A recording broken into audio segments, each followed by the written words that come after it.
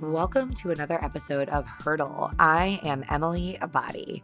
This week I'm chatting with Candace Huffine, who I really cannot say enough great things about after our time together the other day. She's a model and major player in the body positivity movement, creator of activewear line Day One, that's WON, and also of Project Start, which you can find on Instagram at PS You Got This, an online community for women of all shapes and sizes starting their running journey. It's all pretty awesome, but the Runspiration situation in particular is really rad, considering that just a few years ago, she absolutely despised the sport.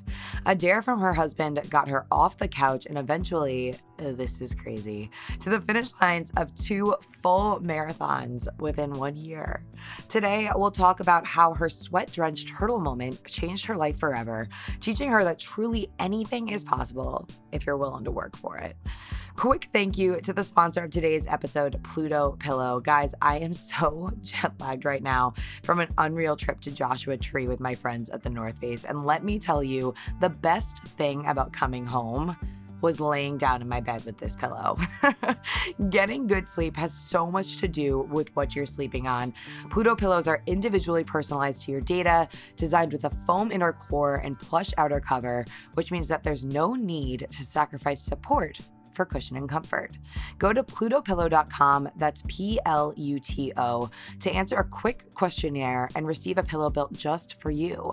And the best part, make sure to enter the code HURDLE for $20 off. Again, that's plutopillow.com. I could not be more amped that tomorrow is May 8th, and that means it's time for Hurdle Live at the Arlo Nomad Hotel at 6:30 p.m. I'll be sitting down with Candace and also a few of my other favorite people, Fred Santarpia, Alex Silver-Fagan, Adam Callan, and Sarah Levy, all past guests of the pod, to chat all things self-love and self-care. Huge thanks to my friends at the Arlo for helping me make this all possible. Other things worth mentioning, if you're not already, make sure you're subscribed to Hurdle in the iTunes store and follow the pod on social media at Hurdle Podcast. And do you get Hurdle's newsletter yet? Because you should. Get on over to hurdle.us/featured, give me your email, and stay up to date with all the things. Last but not least, I'm back at you with good deals again. In honor of Candace's stint here on the podcast today, Day One is offering an exclusive discount to Hurdle listeners, good for 10% off on their site, day-one.com. That's day-one.com, using the promo code HURDLE. So make sure to head on over there and snag yourself some swag. I am a huge fan of the Can't Touch This compression liking myself. And with that, let's get to hurdling.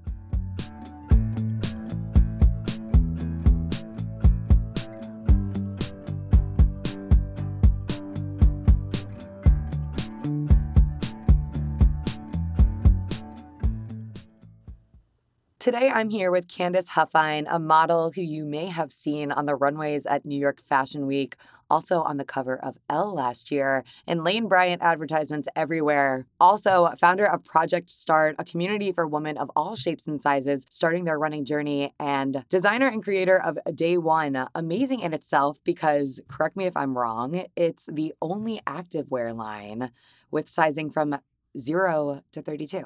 This is what I hear. No, it is. Yeah, I wasn't aware when we started the brand that we were really like shattering that ceiling, but it was brought to me in a question in an interview, like, what does it feel like to be the first and only? And I was like, wow, didn't know we were the first and only, but that's incredible. And I hope that also maybe like turns on a light bulb for other brands. There are other activewear brands who have a plus size or an extended size range, but what sets Day One apart is that it's the same collection throughout, from start to finish. So her shopping experience is exactly the same regardless of what size she is. There's no like special tab to click, no special like you don't get the same things if you go above a certain size, snafu, and all of that jazz that we like always fight against. So that's what I'm very proud of. I love that you're just jumping into giving me all of the details on this brand.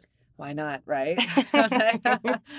Let's take a a pit stop here. Yeah, I'm back. Are we backing up? Let's back up. Okay. I'm into that. So I gave a little bio about you. Why don't you tell me about how you got into modeling? Because that started around age 15, yeah? Backing way up. Oh, we're backing up. I was like, we're just going to back up like a few years to when I started running. No, good point. We're going to back up to when I was 15. I'm 33 years old now, so I've been modeling for a very long time. I had a dream and goal to be a model. Like, that was my only plan. I did not have any plan B. I wasn't like also passionate about being a veterinarian or anything like that. Like, I literally from a very, very young age was like, I'm going to be a model. So when I was 15, I went up to some open calls in New York to like set out and get said contract. And you're from Maryland? I'm from Maryland, yeah. So we took the train up to New York City quite often. And yeah, I went to go like see some agencies to be like, hey, I'm here. Make me a model.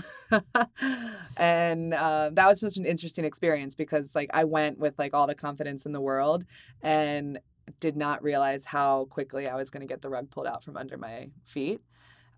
Which I guess there's so many things that I learned from that experience though, in that like that 15-year-old girl was awesome because she was like, I'm doing this no matter what. Like, I'm going to go. There's no stopping me.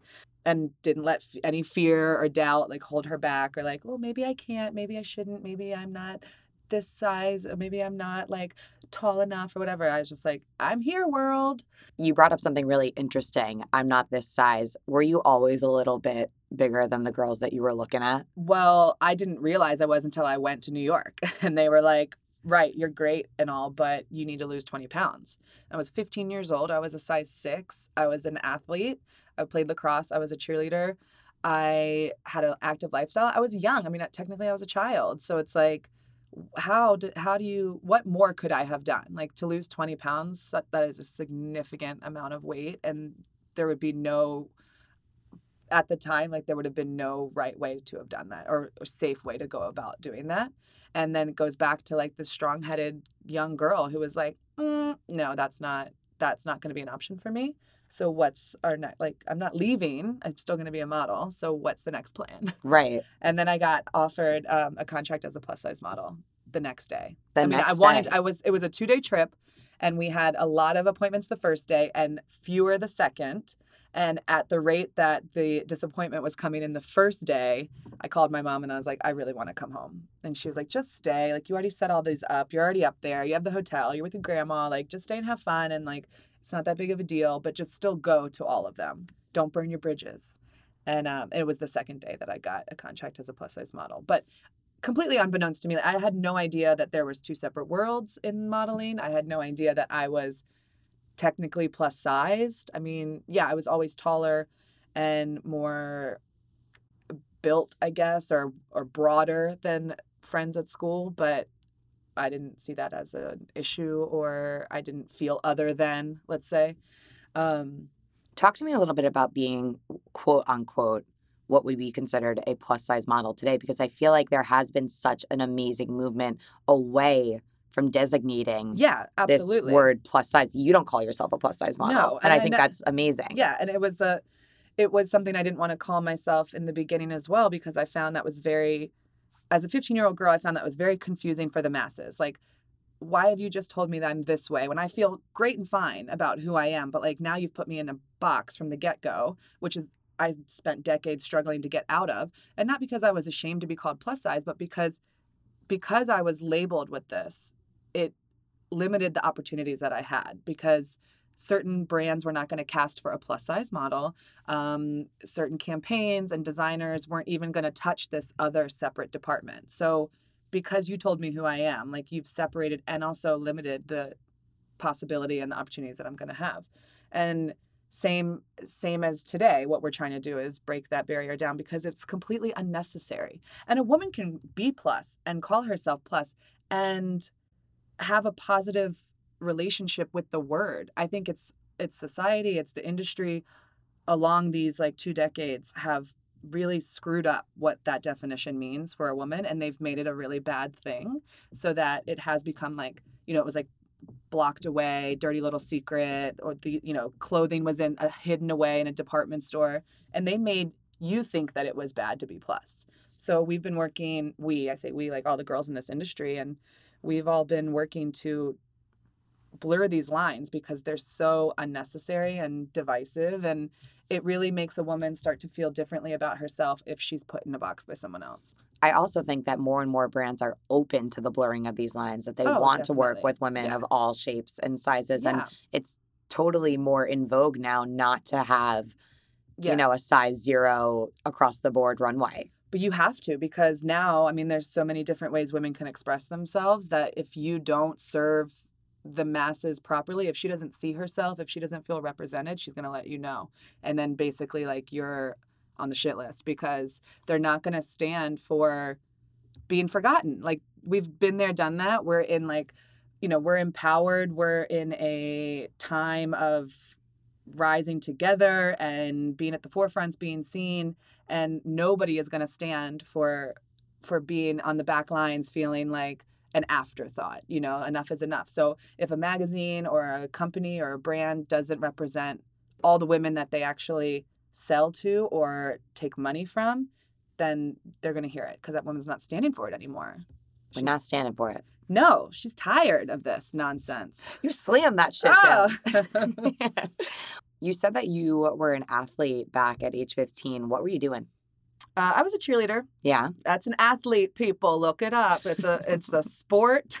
And it was hard work. It was grueling. Anyway, I played lacrosse for a little while as well. But at the same time I was doing these things, I was also trying to get a modeling contract. And so I kind of saw that, like, maybe the potential of these sticks coming down on my face, trying to get a ball was not going to be, like, the most helpful way to get ahead in a business that might be using my face. So, so everything kind of stopped around, like, junior and senior year. So you got a modeling contract. You're 15. Yes.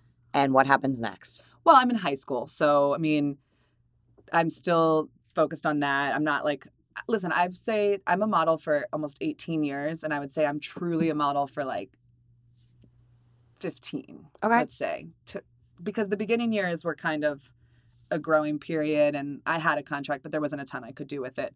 Also, the plus market, let's say, or like the curvy fashion world wasn't very prominent in the States, actually. So the beginning of my career, I spent a long time working in Europe for catalogs. And I mean, here, I was 15 years old in a size 6. What are you going to do with that girl? So, I was in 17 magazine in the beginning, which was great. Those were dreams come true. You're going to be proud. You're going to be proud of that girl because she's crushing her dreams. Yeah, I was like, she's a model. It's so insane to hear you say that sentence. Like, you're 15 years old and you're a size 6. I know. When I was 15 years old, I was a size 16 and miserable and upset, and I would have killed to be a size 6. Or what about killed to see someone who looked like you and made you feel okay to be that size, No one did. I know. No one did. Or like even have a place that you felt, proud to shop in. That's totally. They always make my experience as a child is much different than some of my peers in this industry. Like another friend of mine who's a model was the 16 when she was young as well. And she's like, I had to go in these stores that were marketed more towards like a mom or grandma's age because that's the only way they saw this kind of body.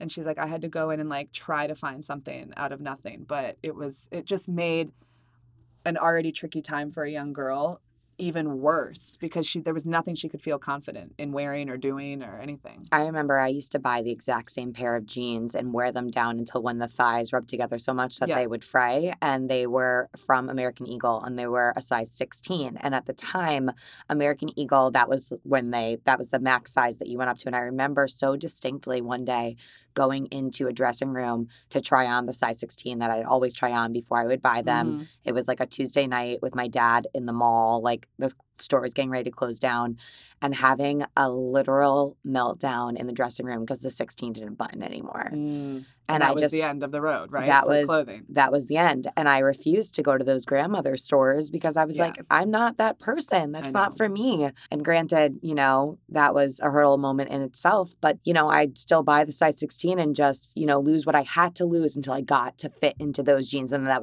was all I needed for that. Right. But that not having those girls in the photos around me in the stores that I wanted to be in. Right. Oh. Or just the availability and like there's just I often think, many times during my career or any any message that I'm trying to project or a photo that I'm trying to inspire by, I'm always, always, always thinking of the girl in high school, because I remember what that was like. And my body wasn't even that different than everybody else's, but I felt a little different. I mean, I knew it was not lost on me that I was bigger than everyone else. Like, I couldn't find a boyfriend because they were miniature. I was super tall. Like, I knew that I was, I knew that I was of a different shape, but like adding on, you know, the strain of not being able to be on par with your peers and like sort of dress on trend. You know how like high school, all these school years are. And I'm just always thinking like, what if this girl who's 12, 14, 16, whatever, is sitting in middle school or high school right now, and she's confident and she's smart and she has a great like individuality about her. She's like owning it, but then she can't like get dressed the way she sees herself. She can't feel as cool as she knows she is. Like, that's just why are we limiting her or who she can be via a pair of jeans? And so much of the messaging now is like, if you don't fit into these sizes, then you are not good enough. And to tell someone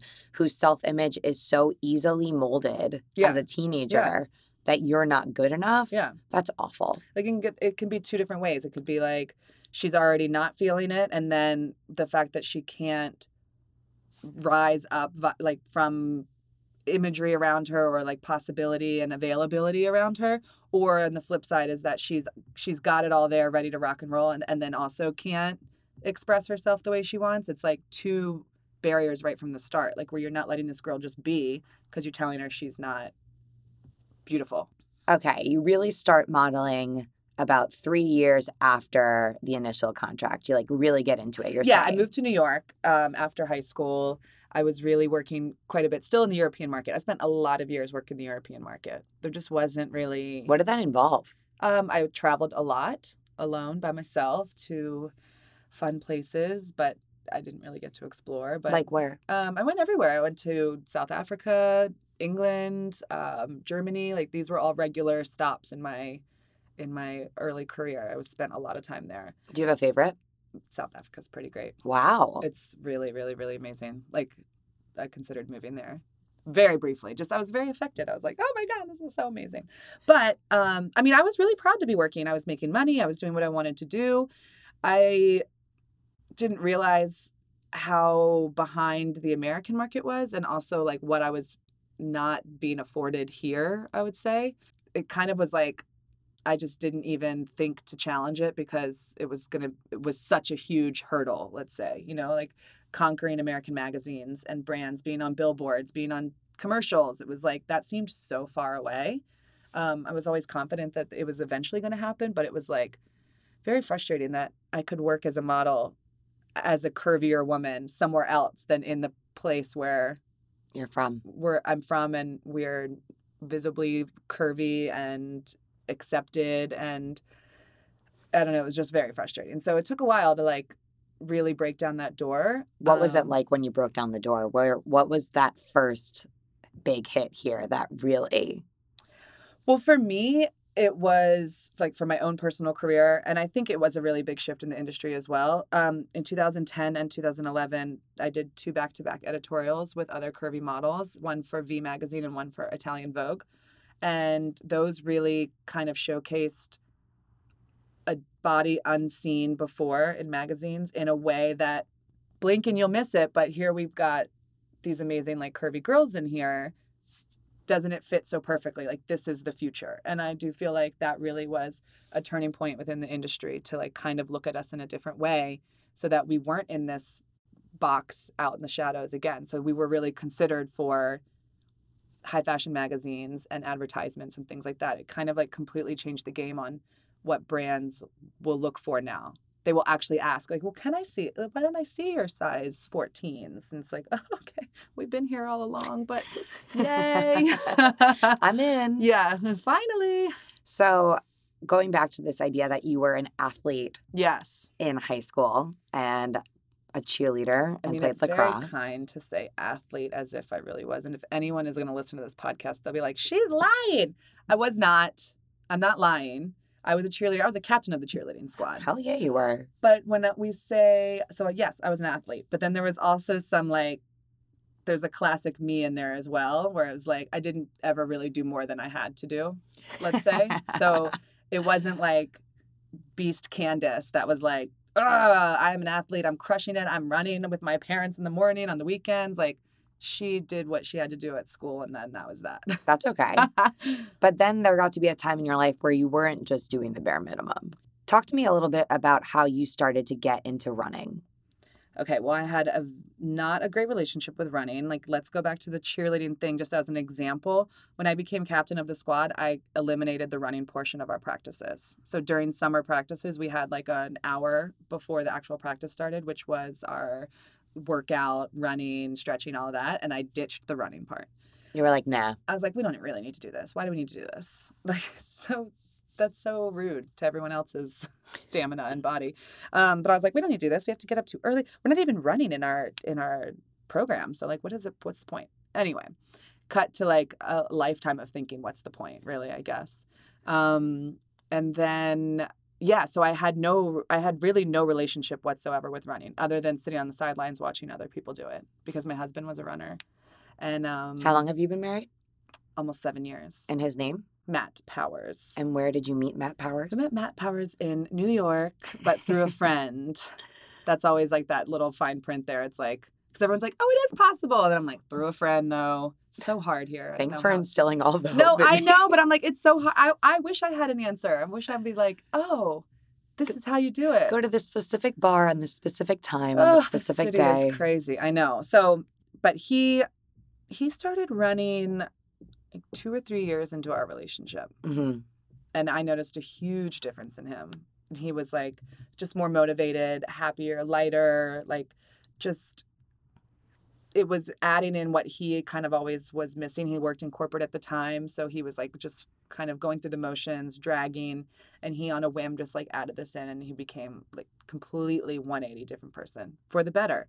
And I saw that happening, and that's how much I didn't have a relationship with running. Like I saw how it was affecting him in a positive way, and I still didn't say like, I'm going to join you this time. I just waved him goodbye and watched Housewives of something. And yeah, as we do. I just didn't even it just didn't register with me. And I don't know if it's because it was a choice that I was going to have to make electively, and I could have found a million other things on the list before that to do instead. But it's just like there was something about it that was hard for me to like decide to do myself. So spoiler alert, at this point in her life right now, Candace has run 2 full marathons. So why don't we get to the spark that actually made you put one foot in front of the other? Well, it was from Matt, actually, and it was a dare. So it came in like a very strange form. So technically, like I did make the decision to say yes, but it kind of came from an outside place. This is interesting because one of the guests that I've had previously on the podcast, Shanae, she started to lose weight as a dare from a friend. It's weird, right? Like I am a champion for like, you set your mind to it, you can do it. I want you to be inspired by that. I want you to know that anything is possible. And in a very backwards way, I couldn't do that for myself. But sometimes we stand in our own way. Now. Yeah, I mean, that's why I'm here. It's like, I don't want that to be a barrier or like a barrier to entry for anybody else. I don't want our own minds to say like, I spent so long saying I can't do things, or even being like self-deprecating and joking about like why I wouldn't, like everyone's like, what is that joke where it's like, I would only run if the house was on fire, or like I don't run on days that end in Y. Ha ha ha ha. Like all this crazy stuff. Like I was the queen of that. It's like, oh, I've got too much stuff going on. I just like you just put it in a back of your mind, and then it's like 10 years later, and it's still in the back of your mind. So you've got this dare. Got this dare over brunch, over margaritas in Spain. We were on a trip together at the end of 2015. And we were just talking about what the next year would look like, which we always do. We make, I guess, resolutions, for lack of a better word, but I don't like to call them that because I feel like if you do make a resolution, you you set yourself up to just like ditch it by February. So we like to just think of it as like a whole year plan instead of like starting on January 1st, I'm going to play guitar. I'm into this. Yeah. So we were like, what does our year look like? What does 2016 look like? And I was like throwing out career goals and even like style plans. I'm like, you know what? I think I'm gonna start wearing more dresses, like the most random stuff. And then that's when he said, I dare you to run a half marathon. And so from dare to action, how long was that? I mean, we went running the next day. How did that go for you? Horrible. I mean, there's video of it. I'm cussing nonstop. It's like bleep, bleep, bleep, bleep. And we did 2 miles. We had to do it in a walk run increment, which is totally fine. But it was the smallest increment and it was the most complicated it was just so hard. I was so not ready for all of that. And I didn't know that I was going to ever enjoy it, to be honest. Was the dare the only thing that kept you going at it for the next day and the next day? No, making myself accountable and sharing the information was the one thing that kept me going. Like once I told people and made it public, and not even making it public on social media, but just sort of making it a public goal, an outward goal, even within my own like friend circle and the running community, whom I was a part of, but via Matt. I wasn't actually running with these people, but I would be cheering them on. So when I really put the wheels in motion and said, hey, this is something I think I'm going to do, one, I was welcomed with open arms and they were like, oh, we've been waiting for you. Let us help you. And then 2, it's like, well, now it's there. It's out there. So what are you going to tell them? You quit? And that's the thing that I refuse to do. It's like once you say you're going to do it, you have to do it. Talk to me about that feeling of crossing the finish line of your first half marathon, which was the New York City half marathon, correct? Yes. Okay, so talk to me about that feeling. It was amazing. It was amazing. And the funny thing is, I crossed that finish line, and the president of New York Roadrunners said to me, full one next? And I said, ha, ha, ha, never. And I was like, let me just have this one. And I literally thought that maybe just be the one race ever. And that I would continue running recreationally here and there. You just said the sentence, I'm going to continue running recreationally. Yeah. So you began to like running. Well, yeah, definitely. But I figured in the race environment, like maybe that would be the only big long distance race that I would ever do. And then I would go back to being like a 2-miler or something like that occasionally. But what I also found about myself in this journey, in this process, was that I need a goal to look forward to and to plan for. Otherwise, there's something about my personality or my character that like won't, and that's maybe why the dare was so effective as well, that I still will find a way to kind of put other things first as priority, even though I know that running is what should be at the top of the list because it makes me feel the best. So obviously so many hurdles involved with becoming a model in an industry when you're not a size 0. Right. But you effectively say that this moment, this half marathon is kind of where your hurdle moment really begins. Oh, definitely. I mean, you think that it's as simple as like, and it is. You put one foot in front of the other, you cover distance, you're running, you're a runner. Like you've laced up, you're out there, you're a runner, you did it. It's all the other things that come into play that became the most vital for me and what really kept me attached to the sport. Instead of just being like, okay, great, that was a great race, that's the end of that, and now I'm gonna be a jogger who like goes out like 3 times a week. One, I needed to set other goals. I always say like set small goals among your bigger ones because that is what you can also celebrate small victories because you can actually reach them, attain them. Like you need to set them in order to keep the drive going because otherwise you're going to say 5 years from now I'm going to run a marathon. Well, what are you going to do in the in-between that's going to let you know that you can get there or to boost your spirit? I needed the race high again almost because it's what really pushed me and it was a validation of what I can do. And I think that in my life, I had never really given myself an opportunity to set and reach a goal and prove to myself something. So when you set and reached a goal and you finished this half marathon, how did this kind of rub off in other areas of your life?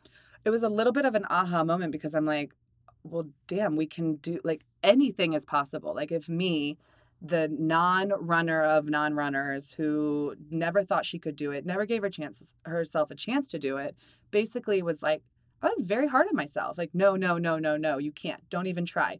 You're not the right size. People will laugh at you. You'll hold people back. It'll be embarrassing to be out there. Like I told myself these things unfairly and I never gave myself the chance. So it really was an aha moment in wanting to share the message with women on a broader level to say like, wow, I really had an epiphany here that anything is possible. This is now how I feel and what it did for my life. And so if this is something you have ever considered, let's do this together, because you are going to change tenfold in the best ways possible. Like in my career, a common question is like, how do you find your confidence? And it's a very hard question to answer, because it's like, it's going to be different for everybody. There is no like step-by-step guide on what to do. There is no like time that you need to work at it before it kind of like shows up. Like now I have my confidence. But I will say, where I formerly couldn't answer the question almost at all or solidly, I would say that like when running came into my life, that was the answer almost. It's like, that is what gave me confidence on so many levels, from the inside out, as a businesswoman, as a leader, as a voice. Like it gave me the confidence I kind of had always been searching for, and I didn't know that I was. So that's why I wanted to really like share with women across the board, is that like, if this, and it doesn't even have to be running, if there's something in your life that you've always been afraid of, that you told yourself you can't, please, please, please try, and you'll find that you can. And then I want you to see how you feel on the flip side of that, because it changes everything.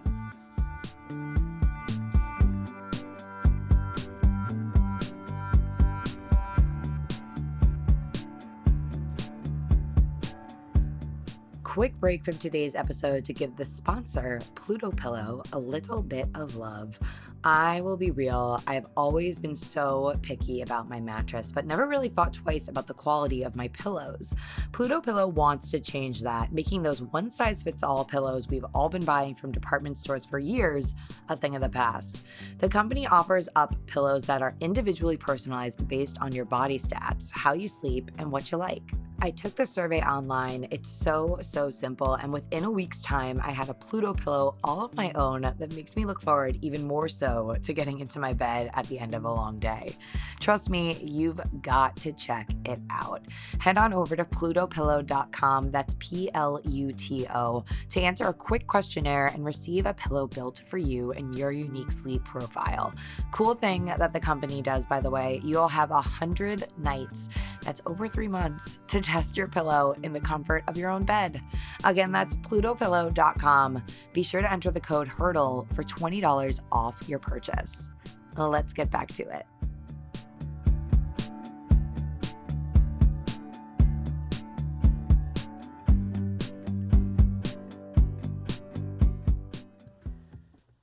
All right, I'm back here sitting with Candace Huffine, and we are talking about when she found her really stellar confidence after conquering that first half marathon.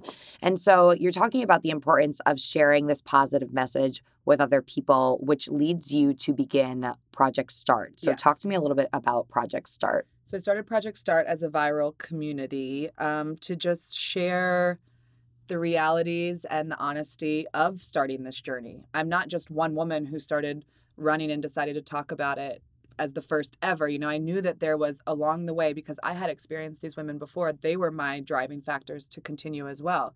Friends of mine within the community who were willing to share with me one-on-one to motivate me. And so I realized we all run for different reasons. We all start somewhere. We all look different. We're all reaching the same goal. We're all here for different reasons, but are feeling a certain way via the same one common thread of running.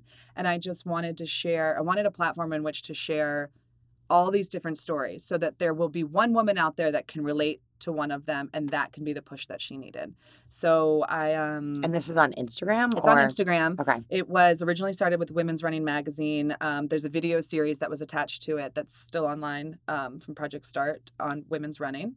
And I tapped 4 of my really good running friends who inspired me in my beginning days to share their story a little deeper, and the reasons why they run and why they continue. And I just feel like, and this is what I've learned from modeling world as well, and for fashion industry, it's like sharing, and honesty and conversation is what drives us to continue. You know, it's like you think that you're doing this silently and privately on your own. And yeah, the sport is a singular sport. You're going to go out and run by yourself. But I want you to know that there's a ton of us out there who are feeling the same, who have gone through the same. We can laugh about it or cry about it or whatever together, and you really aren't alone. And I think that was something that I was missing when I started to run. I had a very small core group of girls who really helped me. And I don't even think they know that they were really actively helping me at the time. But the fact that they shared a little deeper than just like, oh, come on, you can do it. You can. And then you're like, but how? Like, Right. This hurts. And I don't think I can ever make it past this point. And I don't think that my body can do this. Or, you need a little bit more. Because at the end of the day, I learned, of course, we can do it. We can all do it. But and this is so much, this is so much bigger than, and as you mentioned, in modeling, but also bigger than running, in that everything from going through a breakup to learning how to play guitar for the first time. Like let's talk about it. Other people have done all of these things. I know. But the thing is, I think we're ashamed to admit that we're not perfect. Right. I was just going to say that the exact same sentiment. It's that we only portray this like visual of perfection in anything we do, in our Instagram, in magazines, in in the fitness world. It's always like this top athlete on the cover of a magazine, and you're like, well, then I don't know if I can actually read that running magazine because I'm not a runner like that. Mm-hmm. I'll never be a runner like that. Maybe I'm not even a runner at all, and there's just so many questions you battle with. It's like, damn, it shouldn't be this complicated. Like, we should be proud of whatever stage we're in, and let's be honest about it. Let's talk about it and know that you're not abnormal in any way. I don't want anyone to ever think that running looks a certain way or is a certain way and that they can never be that. And that's just with running, obviously, in particular, but it goes into all other things. Definitely. So, quick note, Project Start is not at Project Start on Instagram. It's at PS You Got This. PS You Got This, if you are looking to find it. Yes, please do find us. Outside of Project Start, I want to talk a little bit about your activewear line, Day One. Yes. So where did Day One kind of come from? So there's a lot in a short amount of time. We're really trying to charge through this here. No, not even in this time segment, but just in a span of 2 years. So all of it brought on by running. I don't mean to be like hokey, but it's like, I do honestly say running changed my life, but it's because it opened my eyes to so much possibility and to being a part of this bigger community. I mean, I was in like fashion bubble for so long, and it's like fitness bubble actually could use my voice as well. And Every so bubble. I really wanted to come in and leave a mark that I felt like was missing in a way, or things that I knew that I needed as a beginner who has conquered these races and these milestones in a short amount of time, who's trying to encourage other women to do the same thing, because the way that I feel wouldn't have come from anything else. And in that time, an opportunity was presented to me to partner with a local manufacturer to create an activewear line, which was something I hadn't thought of prior.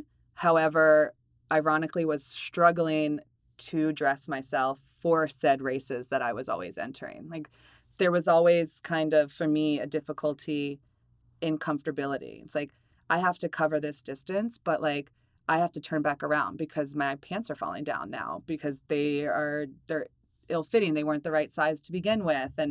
Or this bra is like killing me. So there was like, I found that there was so many setbacks to even go.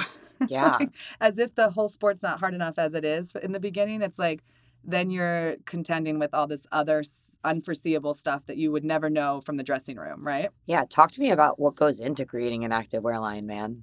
Fit and trial and error. A lot of it. Yeah. I mean, I like to always laugh and say, like, when I tell you that this stuff is tried and tested, it is. Like, I ran the Boston Marathon in these leggings. I ran the New York Marathon in these leggings. Like, I knew that if I was going to put my name on something, from doing what I have done in the past I'm years. touching them. You're wearing them. Just am. for people Bounce at home. It back. Ooh. As I injure my guest.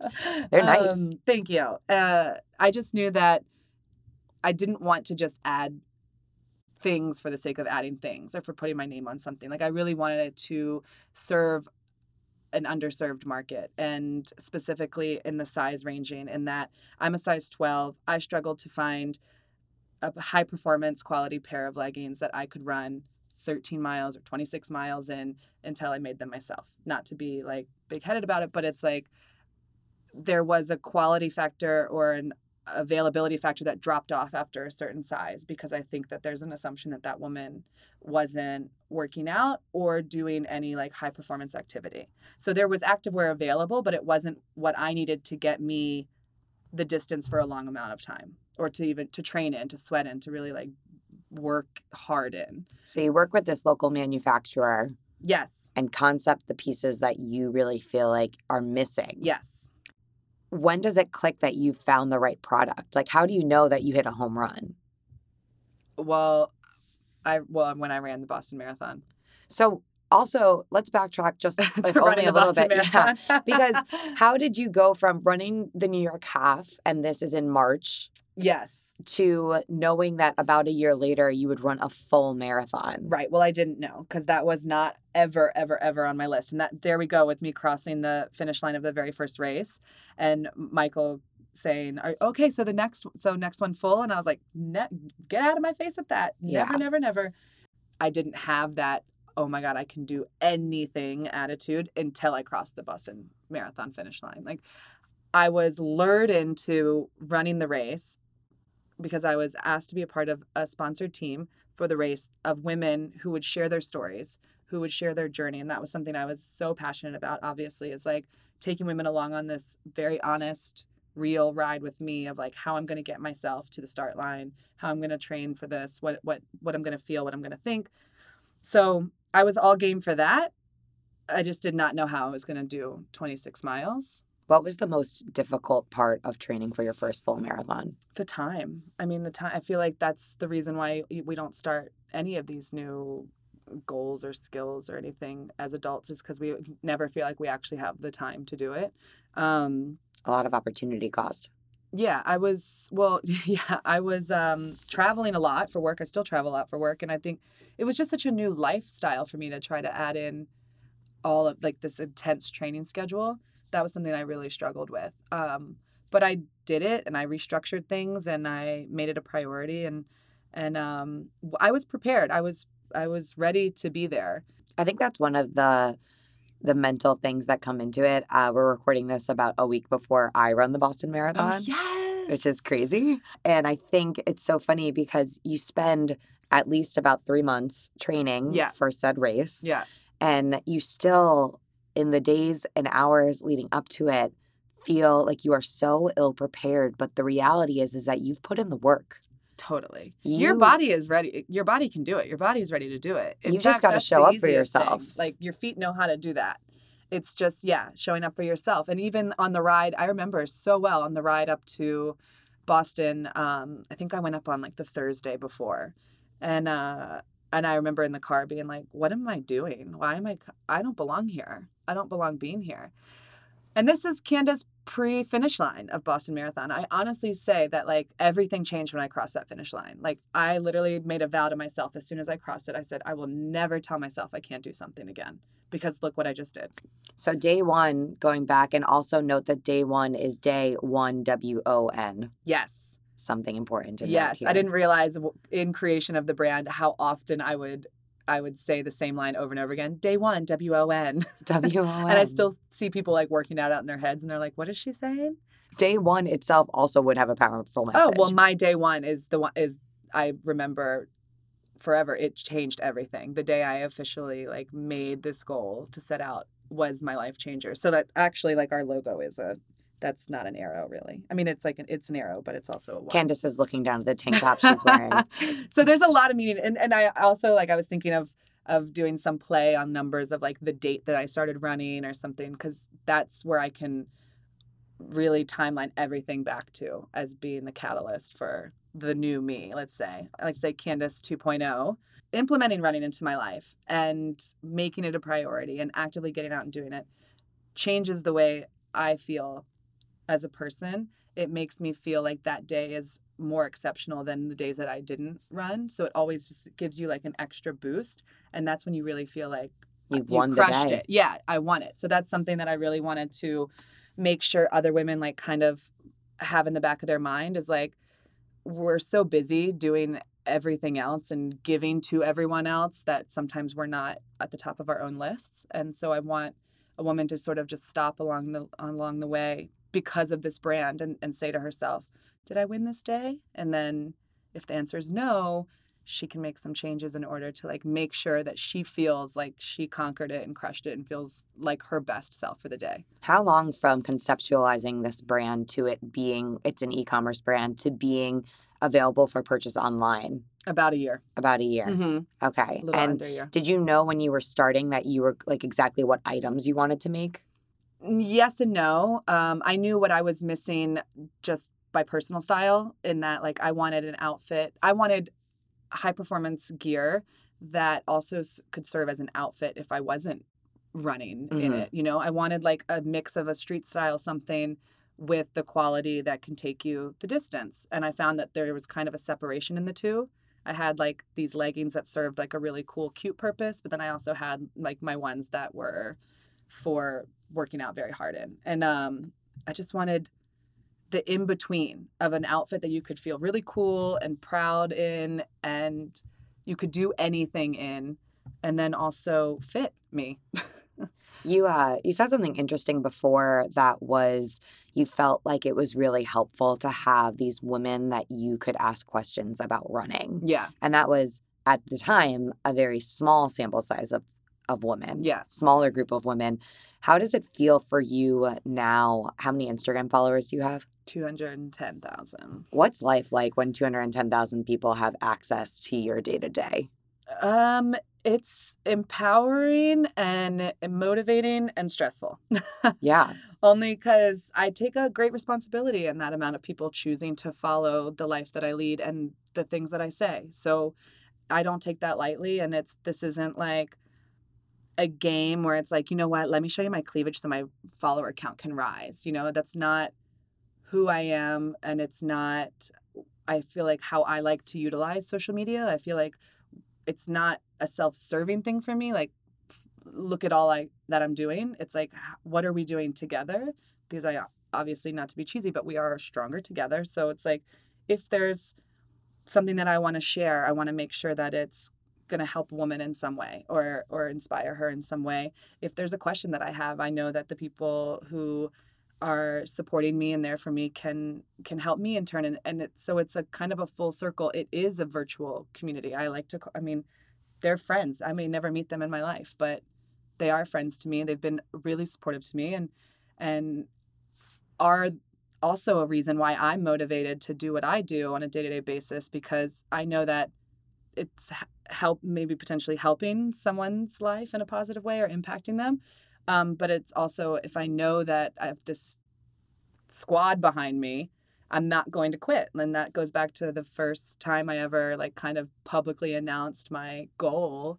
And that's what kept me going and feeling accountable. It's like every day I feel accountable because people have chosen to come on this journey with me. I hear you on that stressful note. So stressful. I'm like, let me make sure this grammar's right. Let's make sure there's no, I don't want to offend anyone ever. I don't want to come off as ignorant or oblivious. I don't want to misspell anything. All the things.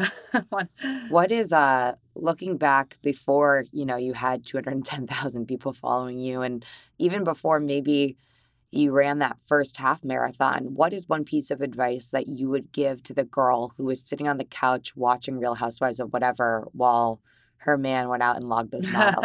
What is one piece of advice you would give to her? Am I giving this back to myself, really? Or this is, you can for the next girl is doing the same thing? Because there is nothing wrong with that. We all need that downtime too. And I don't want to be hard on myself like I was doing all the wrong things in life. It's just, my advice to that girl is stop letting doubt win. And that doesn't even have to pertain to running. I'm sure there's some other things she's sitting on the couch being very fearful of. And so don't let it win because it's strong. For some reason, the fear and the doubt is so much louder and stronger than the kindness and the confidence and the positivity. And it's so bizarre how we let that ring louder and truer than anything else.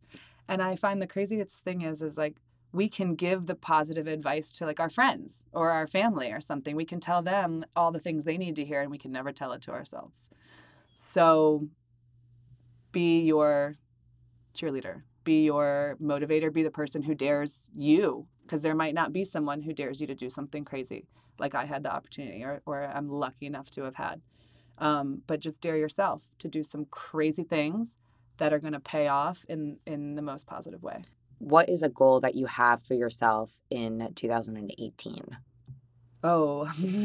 And where did the 2018 goal setting experience take place for you and your husband? Well, we always do it like at the end of the year over dinner. There isn't a huge one like 2017 brought. I would say instead of us listing out the things that we want next, we took a second to reflect on the things we had done, and we're really proud of those. Because, you're rushing, you do everything, you tick the box, you move on, what's next? And things are hectic. Life is busy. And I don't think you really ever let it set in how awesome or proud you are of yourself. And that's what we should also give ourselves. That's why I like the little small goals, big wins, small victories, and all these things, is because you need that boost for yourself to be like, damn, I crushed it. I'm really, really proud of me. I didn't see that coming. So we did reflect a lot on the prior year. I mean, we both started companies. He ran his first marathon in November. I completed the New York City Marathon as well, which was a huge milestone. For those of you that are following at home, this is Candace going from not wanting to run a half marathon to running 2 full marathons in 1 year. That's outrageous. I don't know what the rush is, to be honest, but I just feel like, you feel empowered, man. There is something that you can't let go of when it comes to the feeling you get. And it's indescribable.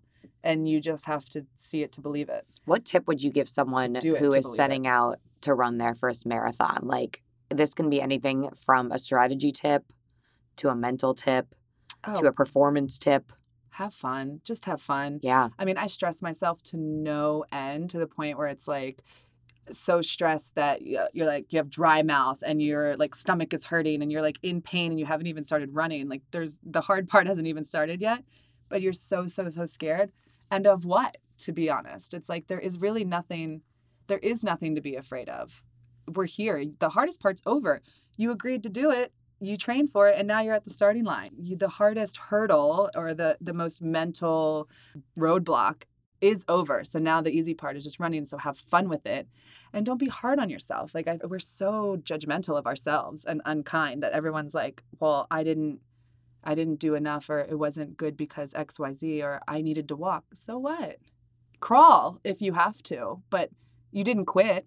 It's crazy. It's crazy to think this episode will go live after I run the Boston Marathon, but I'm going into the Boston Marathon for the first time in my life, really hoping to get a personal record. And I've never run a marathon with that mentality. So it's I feel as though it's wonderful to set this goal for myself, but it's also really, really frightening because I'm the person that set this goal. I'm the person that's also potentially setting myself up for greatness or failure.